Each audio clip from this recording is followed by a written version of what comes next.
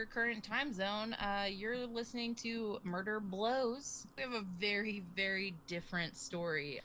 Unfortunately, we do have a sick podcaster, so her story was pushed back, but Miggsy came in guns blazing on episode 2 with a story about some pretty heavy topics. But if you stick around through all of this craziness and insanity and debauchery, you will get to hear some fun childhood stories, or not so fun, and you're going to look at us really differently.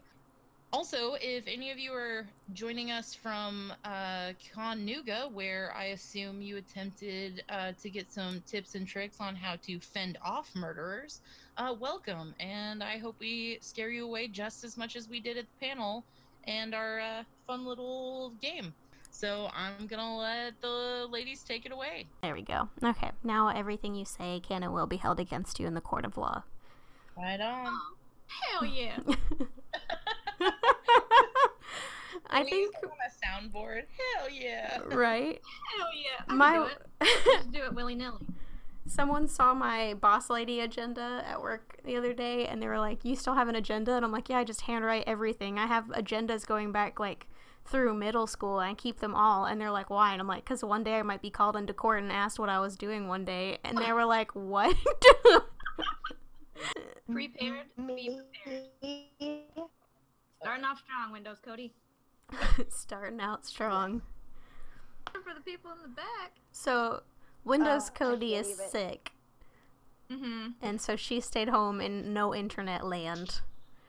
I did. I'm a horrible person. I'm sorry. I'm like the train wreck of the group. I'll pick it up next time. That's okay. We're gonna let it slide. I'm just happy because that's an automatic volunteer for next week, so I have another week to just kind of chill for a second. Yes, we're good. Yeah, you guys Speaking are shy all of a sudden. Yes, my ramen's here, which I will not be eating, but that's fine. You should. I'll mute myself. It's fine. But yeah, so never mind. I was about to like say like you can find our podcast in all of these other places, but I was like, wait, I'll just do that later. Well, I mean, you can. It's new. It's all new. This is all new to all of us. Yeah. I mean, the podcast is a podcast now. It's a real life baby. We made it. It's a baby. I'm so excited. I am too. And I had like such a iffy day at work today that I was so excited to come home and do this. I know. I worked a double yesterday and I work a double tomorrow, and I'm like, ugh. Wednesday's my day. No one can take this away from me. Nobody's gonna take it away. Still here? Yeah, I'm here. Sorry. I'm just real out of it. I think we've all had a day, so this will be an interesting podcast. Yeah. It's all good. We got this. Apparently, Maisie's gonna bum us the F out. Let's do it. Nice. Yeah, look. Okay, I don't know how you guys want to do this. Do you want me to say, like, do you want me to give away what the case is, or do you want to just figure it out as we go along? Girl, this is your murder. You can bum me out more than our government today. So. Oh, I think true. that's part of it. Like, I'm so depressed. Like, and I have a child in school, and so I couldn't sleep. I need to vent. I'm sorry, guys. No, you're okay. I couldn't sleep all night. As long as you can hear me, I was coughing all night, so I'm like on the recliner. So I finally fall asleep this morning after daylight breaks, and I wake up at noon and I get on Facebook and I look, and there's like county schools are on lockdown because of a gun threat. What? And I'm like, oh my God, what is going on? Like, this is stupid. Like, I have a kid in school. So I texted my best friend, and I texted my son's grandmother and was like, hey, this is going on. And thank God, like, she was already at the school because he was sick and she was getting him. Oh my God. But my other friend went and got her kid, and her kid is in middle school. And so she's usually, her kid is like not bothered by anything. Like, her mom's been like having talks with her, and she's like, you know, Mom, it's totally okay. It's fine. We've been dealing with this forever. Well, after, of course, they put the kids on lockdown after first period, she was like a wreck, and she didn't want to text her mom or email her mom and like worry her mom, but she didn't want to be there either. So luckily, when I sent my friend the Facebook message, she just went and got her kid anyway. But it's so hard. It's like another thing. It's like, I don't need this. Like, when my kid's in school, I can actually get stuff done. Like, I don't need this, you know? Yeah. And I don't want the schools to be like a jail. Like, what do you tell a first grader? What do you tell a first grader? Honey, there's going to be metal detectors and your teachers are going to have guns now, but don't worry about it. You know? Like, a first grader still believes in Santa Claus. I You agree. don't have to put this on the podcast. Yeah, I just have to vent because I don't talk to anybody all day. Same. other than I my felt like cats. this got us heated though. For this is a good moment to you can just make a dead silence and then be like, and that's a great segue for it now. Yes. I mean, no, dude, there's responsible gun owners. Yeah. But does anyone Well, why are you responsible? like Go does ahead. anyone need it though? Like No. Like- They were made for mass killings of people in war. yeah. We also should stop doing war, but that's another topic exactly. entirely. Thank you. I think we need to move, guys. All right. So, Yeah. murder.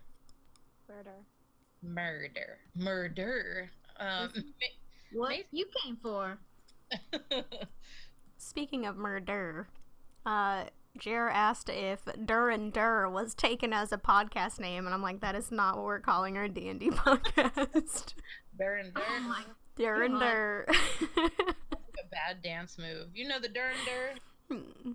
Then you do-si-do and Dur and Dur. Oh my god. I took a little piece down and we dirred and dirred till the sun came. No! Oh. But if you take it as literally D&D, that's kind of hilarious, because I stayed up way later than I do playing D&D. So...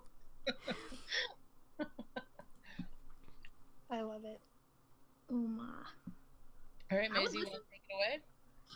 Yeah, okay, so Yeah. Well, I was telling them a little bit ago that this kind of has something for everybody, so I definitely want to hear what everybody's thoughts are, because it's very dense is not the right word, there's just levels. And I think that Violet, your interest comes in. Sasha, yours can culturally. You could say there's some conspiracy of some type. So, okay, are you guys ready? Oh, I'm ready. I am ready. Dur and Dur. No. TM, Dur and Dur, TM. TM, yeah, don't take that. It might actually be used now. Dur and Dur. Yeah, I'm as ready as it's ever gonna be. All right. Okay, I gotta say first, I'm so sorry, and trigger warning, and all the things, so hang in there, guys. All right. Andrea Pia Kennedy was born July 2nd, 1964. She was born in Houston, Texas. She had 4 siblings and was raised Catholic. She was super smart, valedictorian. She was leader of all the clubs that you could be leaders in. And I labeled her a chronic people pleaser, which I'm kind of proud of. So, as a teenager, she suffered from, as we go, if you think you know what it is, please say it, okay? I don't know why I'm smiling, it's so freaky. Okay. As a teenager, she was, she wasn't officially diagnosed, but she told a friend that she felt like she had bulimia and depression. And that really she didn't really seek any help for that. And it's like the 60s and 70s, so keep that in mind. So, graduates high school, valedictorian, goes to college, goes to nursing school, and she is a nurse from 86 to 94. She's super successful, she loves her job, and in the summer of 86, she meets Russell, or aka Rusty Yates. And they're married by April, they met in 89, and they're married by April of 93. So, okay, here we go. The Yates family, they would, quote, you can't see me, but quote, would seek to have as many babies as God would allow. Yeah. Oh no, it's the bathtub drowning lady. Yeah. Oh. This is Andrea Yates. So, take a deep breath, because here we go. We are in Houston, Texas, in the 80s and 90s, okay? So just keep that in mind. The 80s and 90s, what do we have? We have clunky cell phones. We have beepers, pagers, whatever. Fantastic clothing colors and styles. Great glasses. Windbreakers. Very pigmented eyeshadows. Yeah. I have to use like 40 shades of primer to get it like to stick. Anyway. That's why I don't even bother. I just can't do it. Fair I'm enough. like good to put mascara on a day. All right. So they're like, we're in Texas, and they're super conservative, and they're like, let's have all the babies. And they're both like, cool, sounds great. And less than a year after they're married, they have a boy in 94. His name's Noah. And everything is great. They're loving life. They're living in a house. And then they have their second son, John, in 95. And after the birth of John, so Rusty Yates works for NASA. So he's got this big job. She's not, after Noah, she was a nurse. But once she had John, she stopped working because of their conservative views. Rusty was like, you're going to have to stay home and watch the kids. And she was like, but I love my job. I don't want to. And he was like, that's great, but I don't care. So you're going to stay home. And so, like, oh, red flag. Anyway, so they have John, and not even a few months after they have John, the second son, they moved to Florida in an RV because of the dad's job. So, just think, you have 2 adults and then 2 babies living in an RV. Sounds chill. So let's see. In 97, they have another boy named Paul, and they were living in Florida at the time, and at this time, while they were living in Florida, they found I don't know what you would call him. Technically, I wouldn't call him a religious leader, but he thought he was, named Michael Warnecki. And I just wanted to read a couple of facts about this superstar. Raised Catholic and out of Michigan, and his mother was like, hey, listen, son, he's like a teenager. She's like, listen, son, I really want you to come to church and pray. And he's like, I'll only come if I pray, God better make me the all-city tailback in football. And she's like, okay, whatever, just come to church, it'll be fine. You would expect that wish to come from a guy from Texas, not from Florida. Well, he's from Michigan. Oh. This is the background on the Warnecki guy. Gotcha. So he ends up in Florida. He ends up in Florida, yeah. Got it. But while he's in Michigan, his mom's like, come to church. He's like, only if God will put me on the football team. And he does. So this is just kind of the dude we're dealing with. But Wikipedia says Warnecki attended Central Michigan University, where he studied psychology and played varsity football. So, interestingly enough, he went to school for psychology. And he spent most of his time playing football, and he just proved to himself, he said he could bench all this stuff, and he just, grade A douchebag. So, as an adult, Warnecki marries a lady, Mrs. Warnecki, and they buy an RV and they travel around to college campuses, and they teach Warnecki's philosophy at these, like, what do they call them? Street preachers. And their whole deal is women should stay at home and take care of the kids and should not have to do any kind of, never have a profession or whatever. Standard, conservative beliefs. Yep, seems Maybe about not right. Anymore, but yeah, so that's kind of what we're dealing with Warnecki.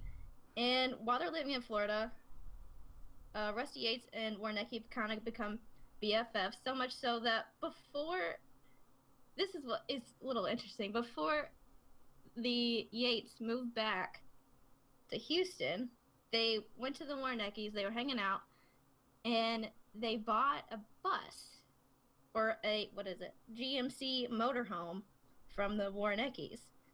And as they're like doing this transaction or whatever, Warnecki's talking to Rusty Yates, and he's like, I would give up my wife and kids to just deliver this message. And Yates was like, okay, me and my family is gonna go now.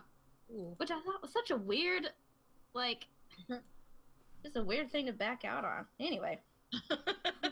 Like, I don't know about that. Out of all the weird shit he's probably said, him being like, I would take my wife and kids for this belief, and like that's where he's like, this is too much. I mean, I could have probably been like, I jerk off with sandpaper, and he'd be like, oh, that sounds interesting. How's that go? And he's like, I would give up my wife and kids to deliver a message. He's like, oh, too much for me. I'm out. All right. Whatever. So they kind of stopped having. They kind of weren't friends anymore with the Warneckis after they bought the RV.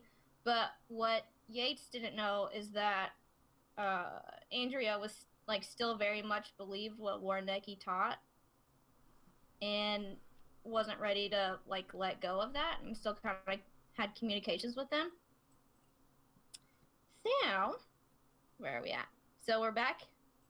They've moved back to Houston. They're still living in this RV. So now they have 3 boys in an RV, and at this time, Andrea is also taking care of her dad that has Alzheimer's. All in an RV. Oh. How? Why? How? How is that a good idea? Although a part of their religion, I guess, is the kids being homeschooled and not going to school. Awesome. Yeah, what another puzzle piece. It's oh my god. So she's having to homeschool these kids. 3 boys run around being boys. And she's kind of losing it at this point, but not so much so that anything really seems alarming. So in June of 99, Andrea has a breakdown. So much so that Rusty leaves for work. So Rusty would leave for work every day and leave Andrea at home with the kids. He left for work and he came home and she was not chewing her fingernails, but chewing her fingers. Yeah. What an image. She was found shaking and chewing her fingers. She was then she attempted to commit suicide by overdosing the very next day. So he admitted her to the hospital, and they prescribed antidepressants. And what they prescribed her with was a drug called Haldol. And so they released her, and not very long after she was released, her husband came home, and she begged her husband to let her die as she held a knife up to her neck. Ugh. So she wouldn't hurt the kids. She knew that was already in her brain space, that was a possibility. Oh no. And yeah, so the husband had her hospitalized again, and they gave her another mixture of medications.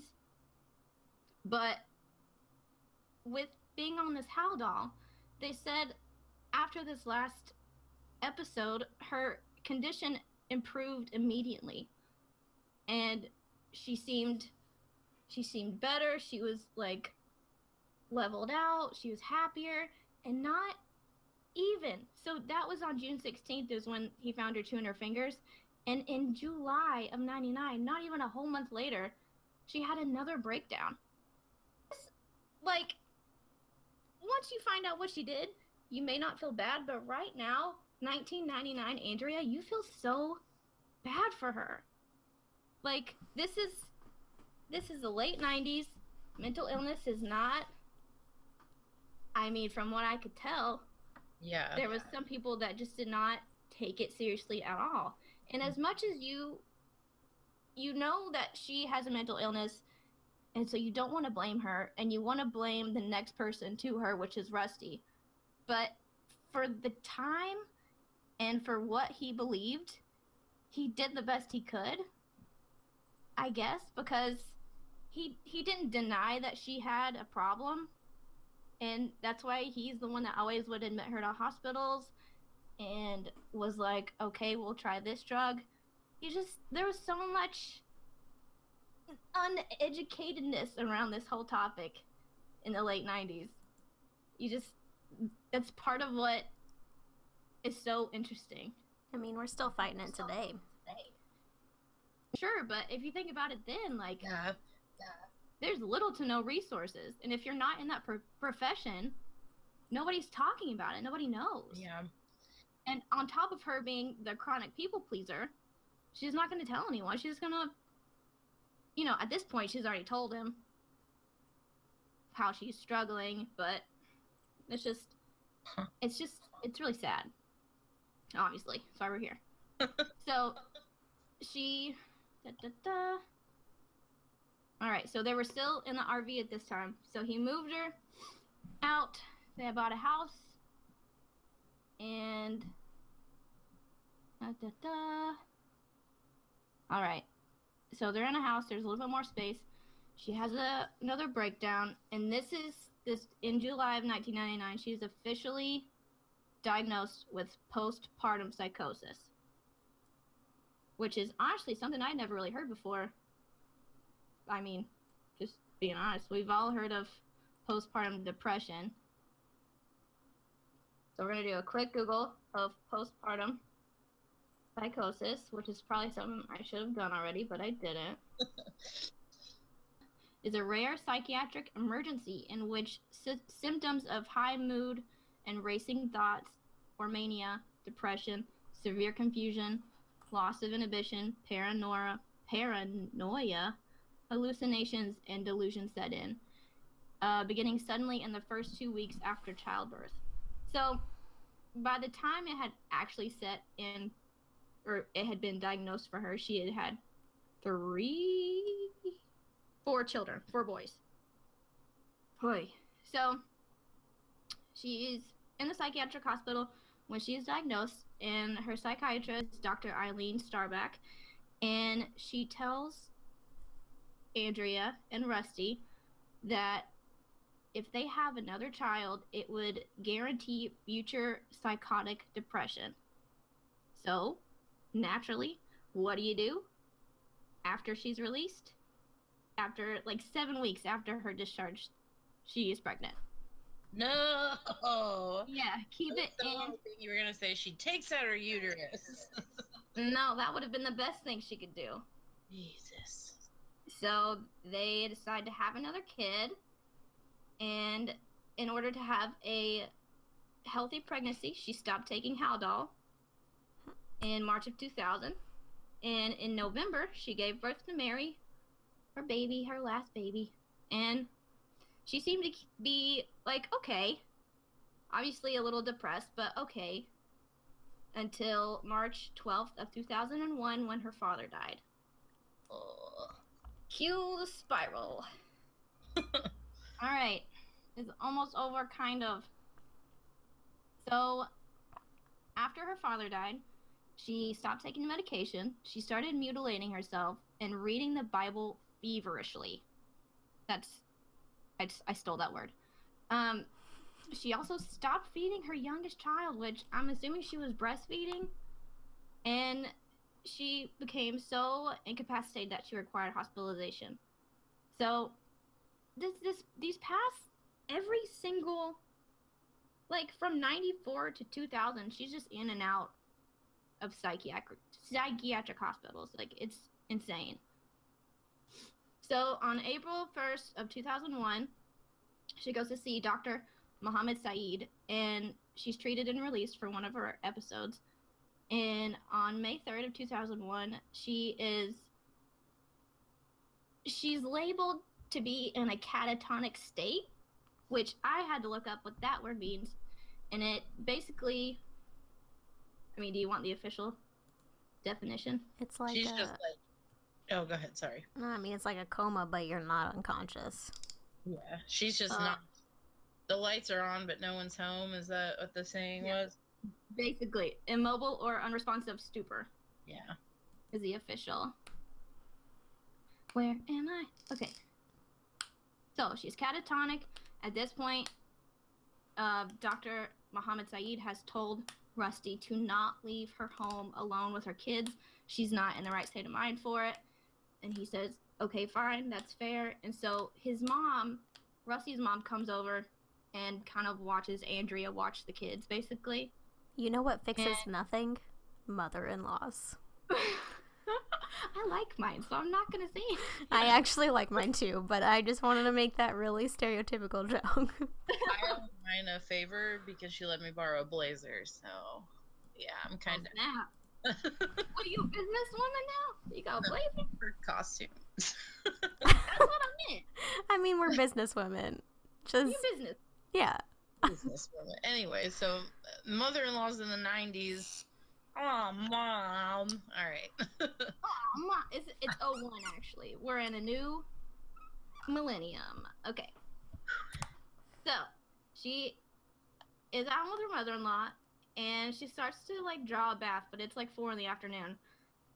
So, the mother-in-law's like, what are you doing? And she's like, I'm just gonna need this. And she's like, no, you're not. And so, the mother-in-law pulls a drain or whatever, and Andrea later confesses that she had planned the drowning for that day and decided to not do it. And her psychiatrist, though, Dr. Saeed, had said that she was going to kill herself that day. Like, she was going to drown herself. You got that all wrong, little fella. I mean, either way, points for the mother-in-law. Points. Yeah, right? Way to be there. Okay, so, on June 20th, 2001, Rusty left for work, and against Dr. Saeed's instructions, left Andrea alone.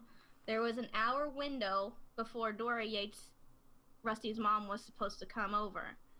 And Rusty thought that it would be good for Andrea if he would leave her home alone an hour at a time so she would feel like he trusted her still.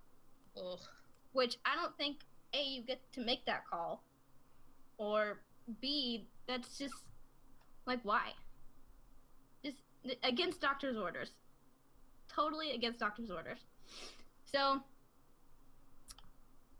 I mean, do we want to go down the line of how it works? Or just she systematically drowns all 5 children? Ugh. It's... I hate to be asking for the gritty details, but, like, by age? Or, like...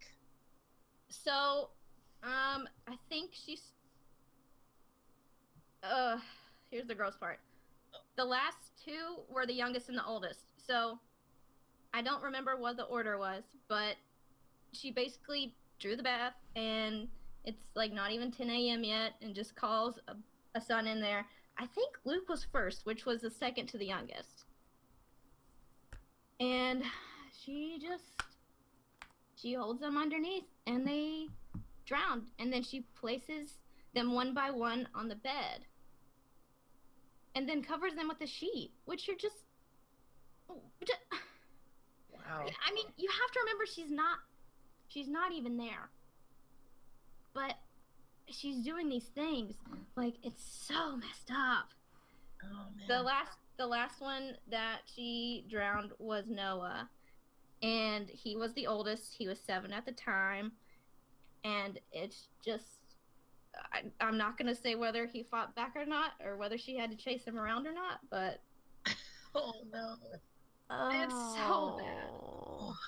It's so bad. I mean, I have memories from age 7, so... He... Old enough to know what was going on. Oh. I first saw this case... I had heard the name before, Andrea Yates, but I didn't really know what was going on, because I wasn't... Please, I had other stuff to do in 99, like watch Disney movies. But I watched, there's a show on Hulu called Crime of the Century, and it's a CNN show. And it's good. It's disturbing. I recommend you probably shouldn't watch it. Because they like to flash like home videos of the kids. No. And like their sweet little honey faces. So sad. They're so cute. I don't want to live here though, so let's move on. So the irony is, I remember this case because I was 11, and my mom had 4 kids. And when I heard what the psychiatrist said about the 5th kid, I thought that applied to everybody. And I was like, Mom, please, 4 is good. Like, please don't have another kid. Mom, I can't. 5's a crowd, Ma. We all know that. Yeah. Like I said, it's not even 10 a.m. She calls 911, and on Murderpedia, they actually have the transcript of the 911 call, and the CNN show plays the 911 call. It's very haunting because she's just saying words. Like, there's no emotion, there's no freak out. She calls 911. They're like, "What's your name?" She says her name, and she says, they say, "What's the problem?" And she said, "I just need him to come." And they're like, "Is your husband there?" She says, "No." "What's the problem?" "I need him to come." She just keeps saying, "I need him to come." And they're like, "We don't know what you're talking about. Is someone standing next to you?" She says, "No." And they're like, "Are you having a disturbance? Are you ill or what?" And she says, "Yes, I'm ill." Says, "Do you need an ambulance?" "No, I need a police officer." And then she's like, "Yeah, send an ambulance." "What's the problem?" "Hello? I just need a police officer." So it's all very, just get somebody here. She hangs up 911. She calls her husband, and she just tells him to come home. Something's happened to the kids. And so he comes home, and when he gets home, the police are obviously there. The CNN show, it had some inaccuracies, but I'm not calling them out because who am I to call out CNN? They showed a thing. They had talked to some of the detectives they interviewed, and there's grown men on the show crying because of seeing what they had to see. One of them describes what it was like to take the sheet off and just seeing, one after another of the kids and just not being able to compute what had happened. And when the first detective got there, Andrea was just sitting on the couch, staring straight ahead. And he walked in and he was like, "Is everybody okay?" And she just didn't say anything. She just sat there. So she never put up a fight with the arrest. She went straight to the clink. They interviewed her, and there's not, besides, the only thing I could find about her, like, interviews from jail are straight up videos. Ooh. And not so much anything in any type of an article. And one of the things that kind of stuck out with me is that she had some places in her scalp that she had been picking, and she believed that the devil had put 666 on her scalp. And so during these interviews, she's saying these things about why she did it as she's picking her scalp, which is it's all just chills. It's all very chilly. Yeah. I have straight goosebumps when you're talking about the police officers arriving at the scene, like, because you can't help but, like, put yourself in that spot, like, if you had to witness something like that. No, for sure.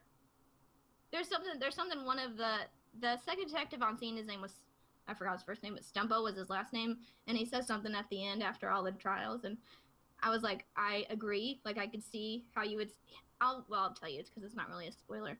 He said after the trials, he wishes that he could send her a postcard with, like, the kids under a sheet every Christmas. I was like, oh, like, that's messed up. But also, he was like, but what would that do? Like, he's not very happy with the ruling, but Oof. Yeah, so, okay.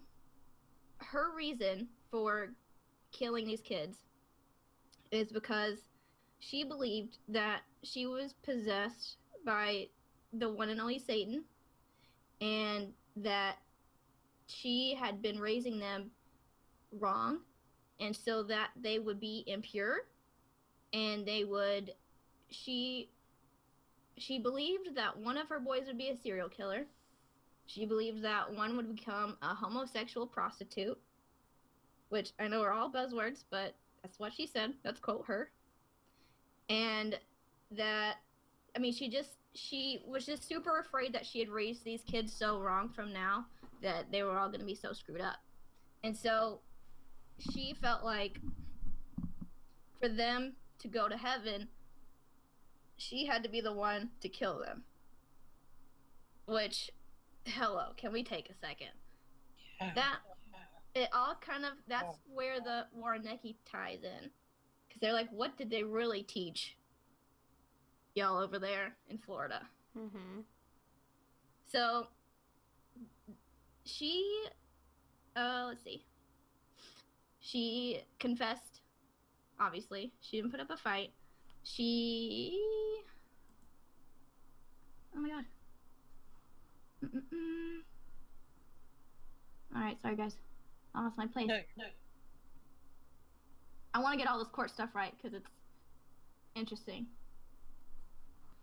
She goes to trial, and on the defense side, these are two psychiatrists. So on the defense side, you have Michael Wellner, and then on the prosecutor side, you have Park Dietz. Okay, so they both agree, both psychiatrists on both sides agree on a lot of different things when it comes to Andrea Yates in this case. They agree that she has a mental illness, that she was like aware of what she did, and that some of them aren't really buying the Satan stuff, but they know it's all mental illness and it's all kind of tricky. So, let's see. The defenses, which is Wellner. Nope. Yes. Okay. Dr. Wellner agreed that Yates was psychotic, and in Texas, the law requires you to be able to prove that he or she could not discern right from wrong. So they have to prove that she didn't know right from wrong. In March of 2002, a jury rejected the insanity defense and found her guilty. So what the prosecution wanted was for her to be put to death, have the death penalty. And the jury was like, we get the insanity thing, we get that she's guilty, but we don't want her to die. And so they sent her to they sent her to jail with parole, eligibility for parole in 40 years. So at this time, the reaction of the media is very hot, because you have this mom that was, by all means, seemed nice, and then she just kills her 5 kids, and everybody's like, no, we can't have this. And so everybody's raging at this point. And part of the argument for the prosecution was the psychiatrist Park Dietz. Okay, so during this first trial, Park Dietz is like, so I know where she got this idea. She got Andrea Yates, he claims, this is what he claims in court. He says Andrea Yates watched an episode of Law & Order that featured a woman who drowned her children and was acquitted of murder by reason of insanity. And that's why she's pleading for insanity. Like, he's basically saying she got this idea to do this from Law & Order. So, come at me, Law & Order, I'm ready for you. This trial, people are like, I don't remember that Law & Order episode. So, there's an author for O Magazine. Her name is Suzanne O'Malley. She's a professional badass. And she just happened to be a writer for Law & Order too. And she was like, I don't think this episode's a thing. So Andrea's attorney, George Parnham, gets in contact with Susan O'Malley, and she was like, hey, you might want to check in on this. And he's like, cool, okay. So who does he call? Ghostbusters. Who does George Parnham call? Everybody's favorite executive producer, Dick Wolf. Oh my god. Yeah. Twists and turns in Dick Wolf. So, George Parnham calls Dick Wolf. He's like, hey, what's this episode called? We're trying to find it. And Dick Wolf's like, that's crazy, because I like Park Dietz, but that episode doesn't exist, and it probably won't. And they're like, ooh, retrial. So Um, they, George Parnham, Andrea's DA, files for a mistrial. So they get it. They get to do a retrial. And basically, what happens is that she enters a plea of not guilty by reason of insanity, and in 2006 she was granted release on bail on the condition that she be admitted to mental health treatment facility. So they're like, you're free to go, but you have to go to a mental hospital. She's like, okay, fair. And the whole time, like, there's not really anything I could find that showed that she had any type of big or small emotion during any of this. Like, any of the court, anything, which is haunting. Haunting. So, let's see. She's in a mental facility, and, yep, she was found not guilty, and all they've had to do was they just moved her. They moved her from one mental hospital to another. And let's see. Okay. Yates is transferred from North Texas State Hospital to Kerrville State Hospital in Kerrville, Texas. And she's still there. It says May of 2012, Yates' petition to attend weekly church services outside of hospital was denied. Go figure. And back in like 2004, Rusty files for divorce. And so while she's in jail, she gets a divorce. Obviously, he was married again and had another son, but the wife divorced him. He's probably got So a bit of trauma under his belt, so I can imagine he's kind of a difficult pickle to, yeah. You would think he would learn to be a better husband after that first incident. Right? I guess people never really learn. So now, Andrea Yates is in that mental hospital, and she apparently does various crafts, and she sells them anonymously to the outside world, and the money that she earns goes to the Yates Children Memorial Fund. It was set up in honor of the Yates children and to raise awareness of postpartum depression and psychosis. So that's about the happiest note I could end on is that she now makes things that is donated to a fund that helps people with postpartum depression and psychosis. I mean, that's cool. Oy. I just don't know if this is totally superstitious, but I don't know if I'd want anything that she's touched with her hands. She sells it anonymously. Oh. Which is probably worse. So we might have bought it. Don't get anything unless you know where it's from. Yeah, so that's... I didn't want to say this is the Andrea Yates case because then that kind of glorifies her. Yeah. But I didn't know how do you word it so it's about those poor kids? Yeah. And in like 99, you feel bad for 99 Andrea because at that time she tried suicide like 4 different times. And a lot of people, like I said, a lot of people really wanted to blame the husband, but besides having a very conservative religion and kind of forcing that on her, which someone that has a mental illness, has a psychosis like that, that's kind of the last thing you want to do is force a way of thinking. Because those two factors on top of the people pleaser aspect, like how else is that going to go? So while you were, the only name that really like popped up in my mind for some reason, which I've heard this case, I'm pretty sure, but the name that is it Mike Warnecki? Yeah. So he popped up when I was trying to decide on my first case for the podcast, which is ironic. Yeah, that was for you. That guy's for you.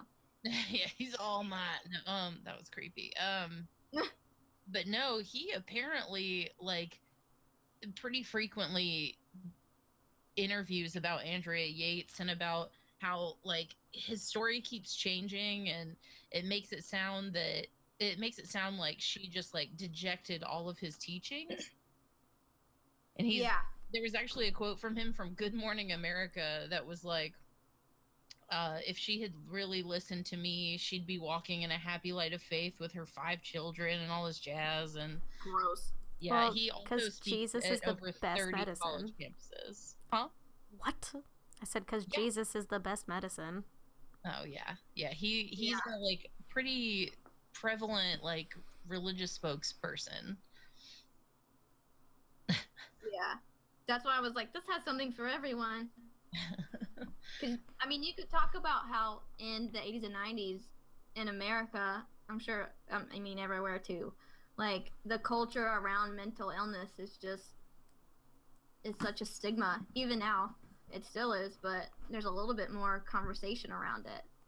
And another thing is that time between, so in 2001 and 2002, when she went to trial the first time, she had been in jail for like 3.5 years until 06 when they were like, we want to do a retrial.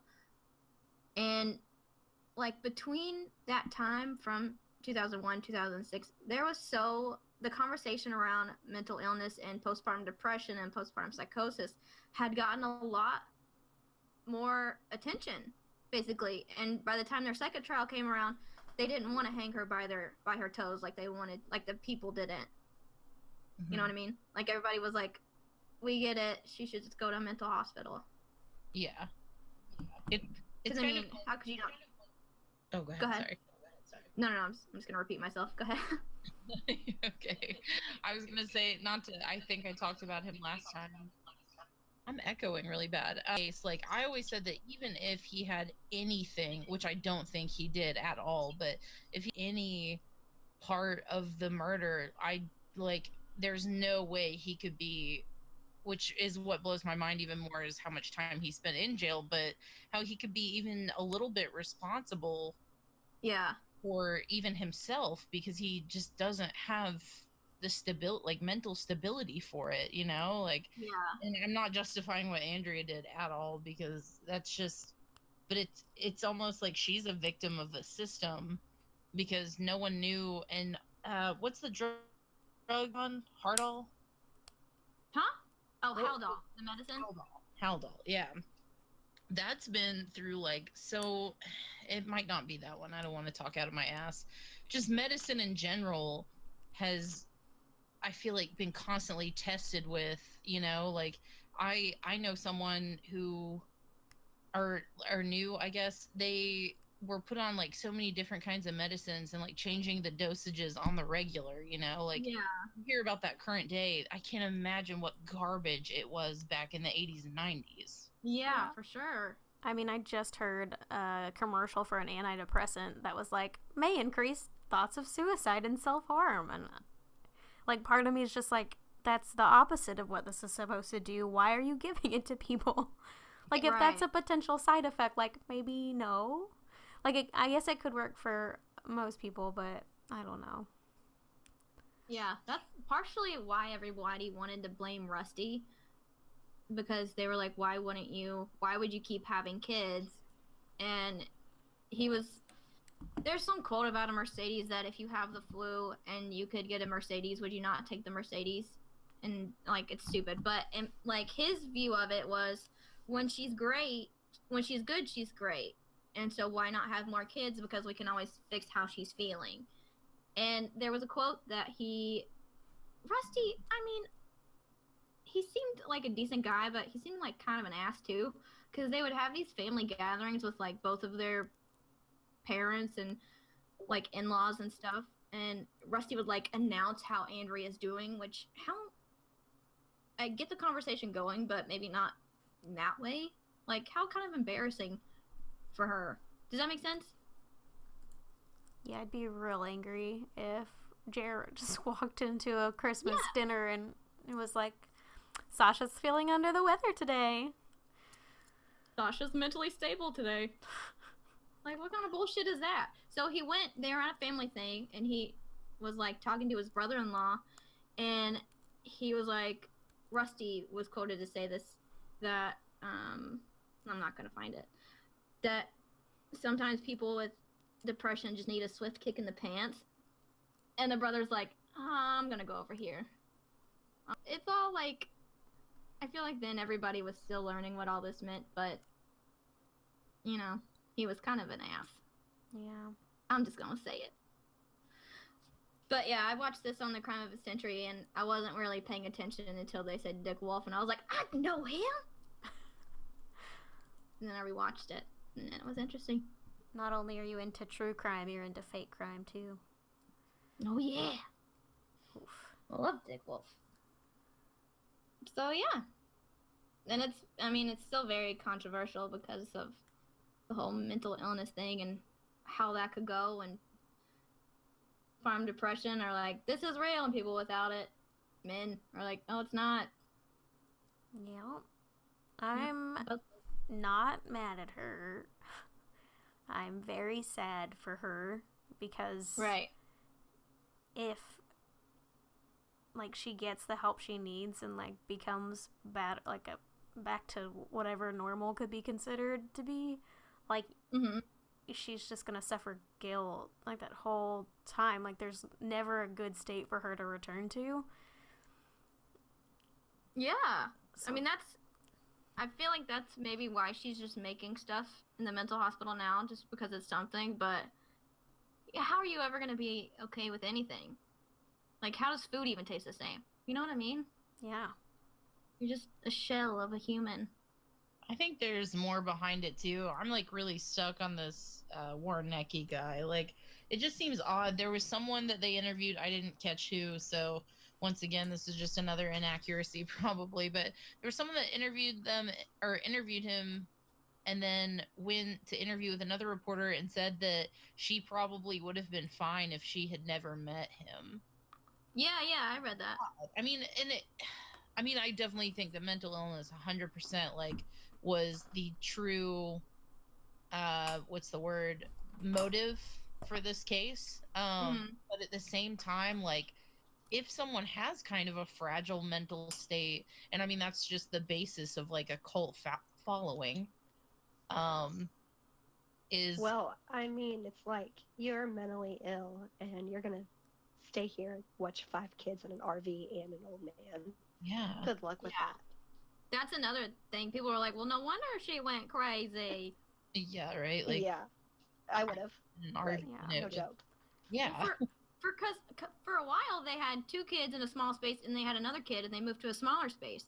And so, what I didn't say this, but the prosecution actually tried to turn it to that Andrea killed the kids to take revenge on Rusty for putting her in certain situations in her fragile mental state. But the defense was like, yeah, we're not going to do that. We're not going to drag him into this. So it's all just kind of like hands in the, you guys can't see me, but you know what I'm doing. Mm-hmm. But that's like what I was saying.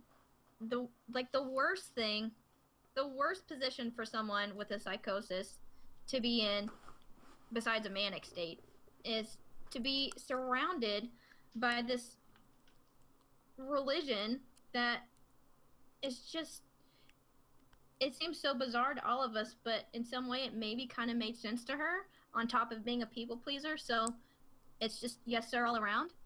Yeah. Well, go ahead. Sorry, Sasha. Oh, sorry too. But they moved across the country, so like I'm going with she probably didn't know anybody, and then the one person that will talk to them is feeding her this bullshit. That's what I'm thinking too. Because that's why.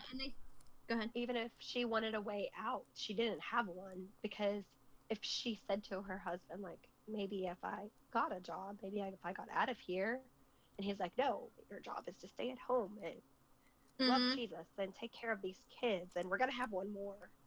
You know, like there was no way out for her, like, right, at all. And they were saying part of like what just added to that, she was apparently after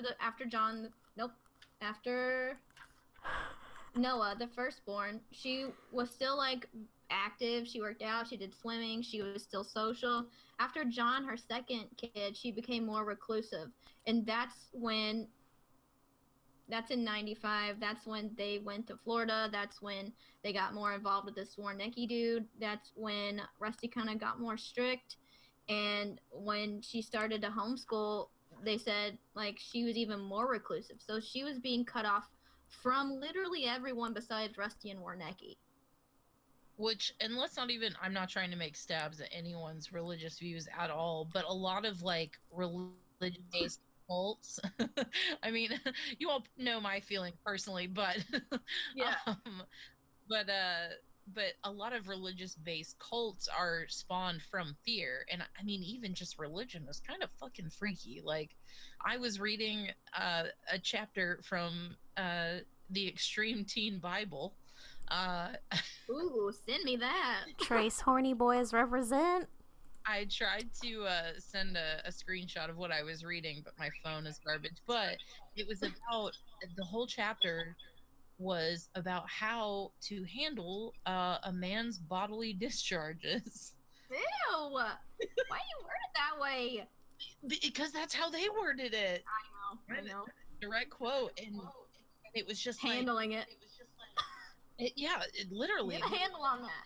They were like, look, if you bodily discharge on something, you have to wash it in yourself, and you're not clean until the next day. Right, you going to hell for that bodily discharge. So it's like, I can't even imagine, and I think that's why people get so like wrapped up in these religious cults. In essence, not that Christianity is a cult, not attacking anyone. I'm just saying that like Jonestown obviously had its issues. And like Heaven's Gate and stuff like that. Like, I mean, they had good intentions and exactly. committed mass suicides. The idea is that if you follow this man who supposedly talked to this all-knowing creator, he'll show you the way to greatness and you won't burn in hell, which is just like the scariest thing. Like, no wonder, like, as a child I was just like, I'm not fucking doing anything. I remember like crying, sobbing. This is the dumbest story. You're welcome, podcast. But I like was sobbing and screaming in my room. My mom was like, what's wrong? I was like 8 years old. And if you ever drank a lot sorry, if you ever drank a lot of water and then moved your stomach really fast and heard water weight? Yes.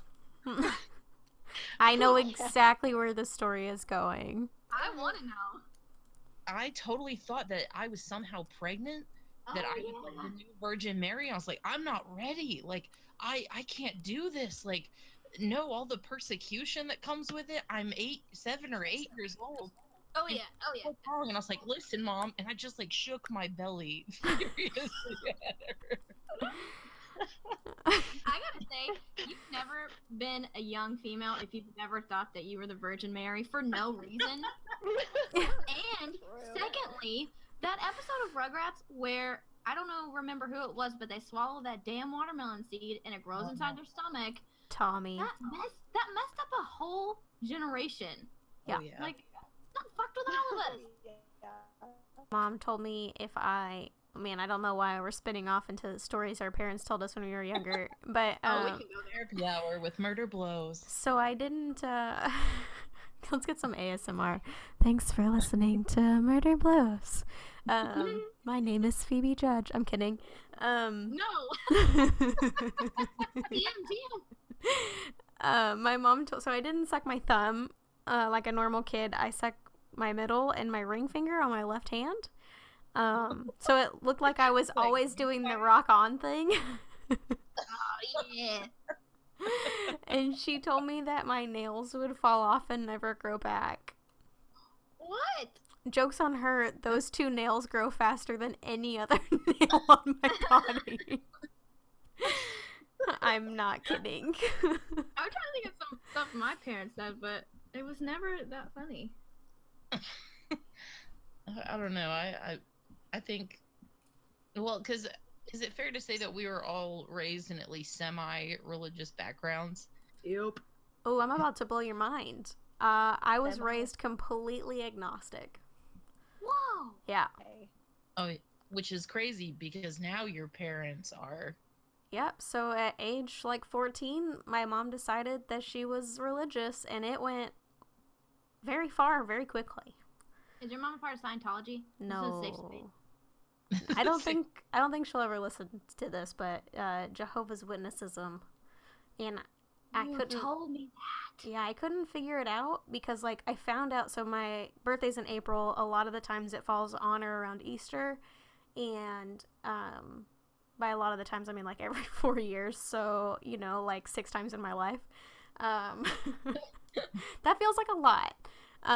And I was like, sweet, I wonder what's gonna be in my Easter basket this year. Like, she had just gotten divorced, so I was like, she's in like full on mom buying extra presents because she feels bad mode.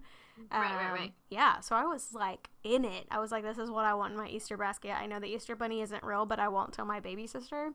And she was like, oh, we're not doing that this year. And I was like, okay, why? She was like, Easter is a pagan holiday. And I was like, okay, what? I was like, Easter's like literally the least pagan holiday. And she was like, well, what happened was, early Christians started pairing pagan holidays with Christian holidays, so that way they became like less secular and more Christian. And I was like, I thought that was a good thing because it brought more people to Christianity. Now, at this point, I was still agnostic to everything.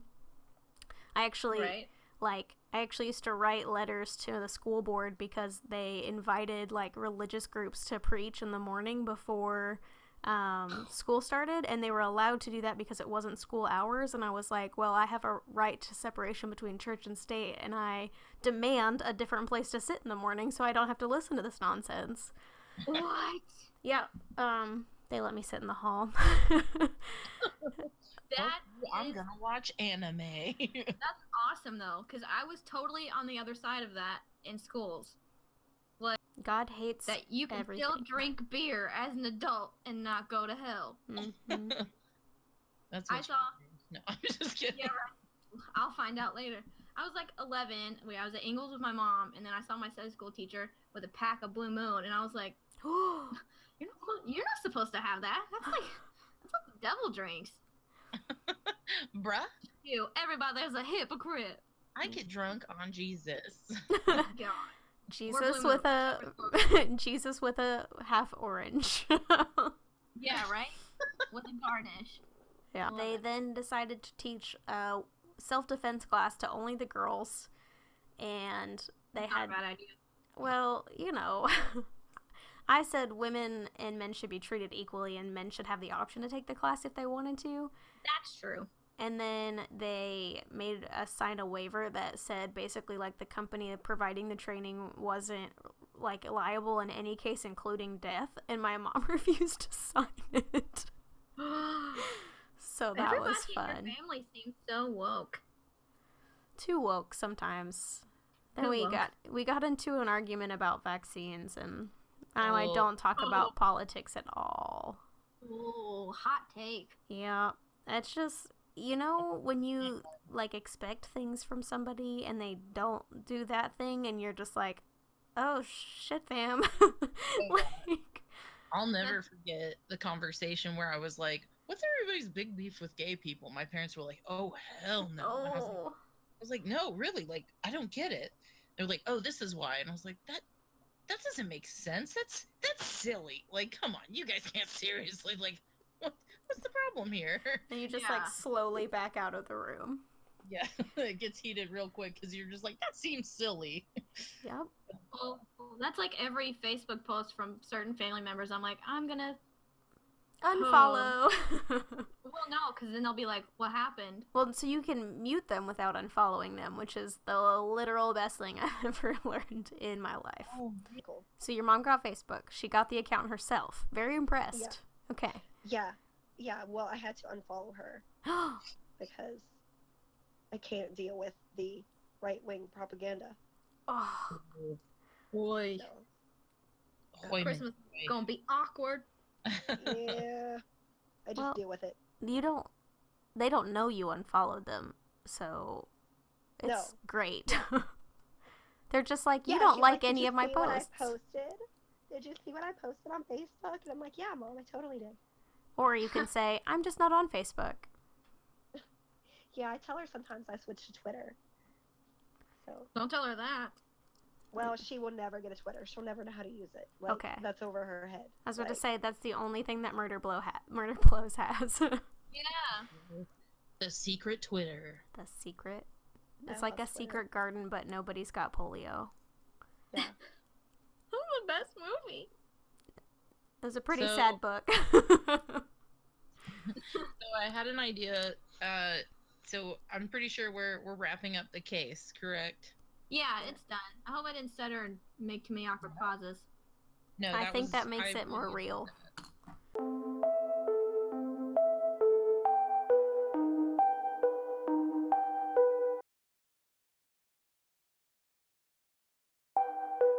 Never been a young female if you've never thought that you were the Virgin Mary for no reason.